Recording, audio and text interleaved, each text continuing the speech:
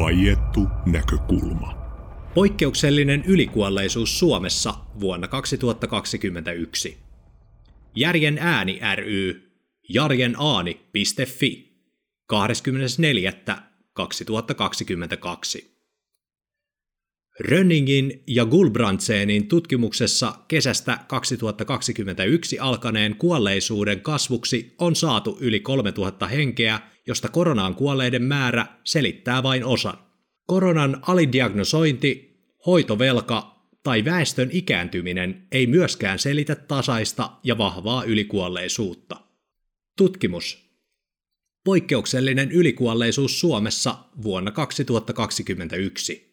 Järjen ääni ry:n Kasper Rönning ja Ture Aarhus Gulbrandsen ovat tutkineet tilastokeskuksen kuolintilastoja ja todenneet huolestuttavan ilmiön, jonka mukaan suomalaisten kuolleisuus on hyvin poikkeuksellisella tavalla kasvanut alkukesästä 2021 lähtien.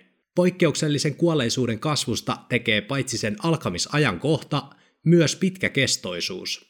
Vuosina 1990–2019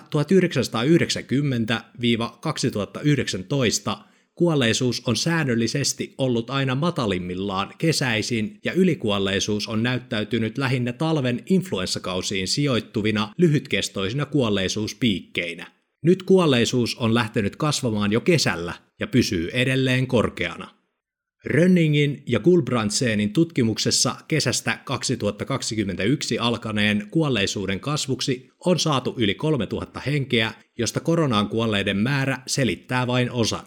Koronan alidiagnosointi, hoitovelka tai väestön ikääntyminen ei myöskään selitä tasaista ja vahvaa ylikuolleisuutta.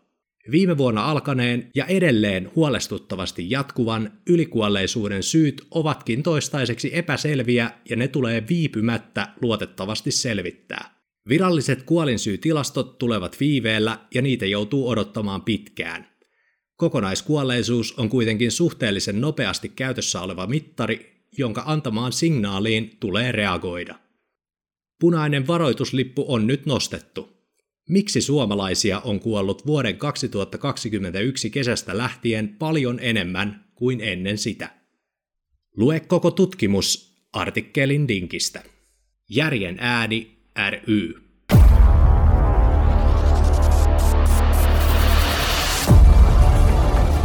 Tämän vaietun näkökulman artikkelin voit lukea osoitteessa jarjenaani.fi.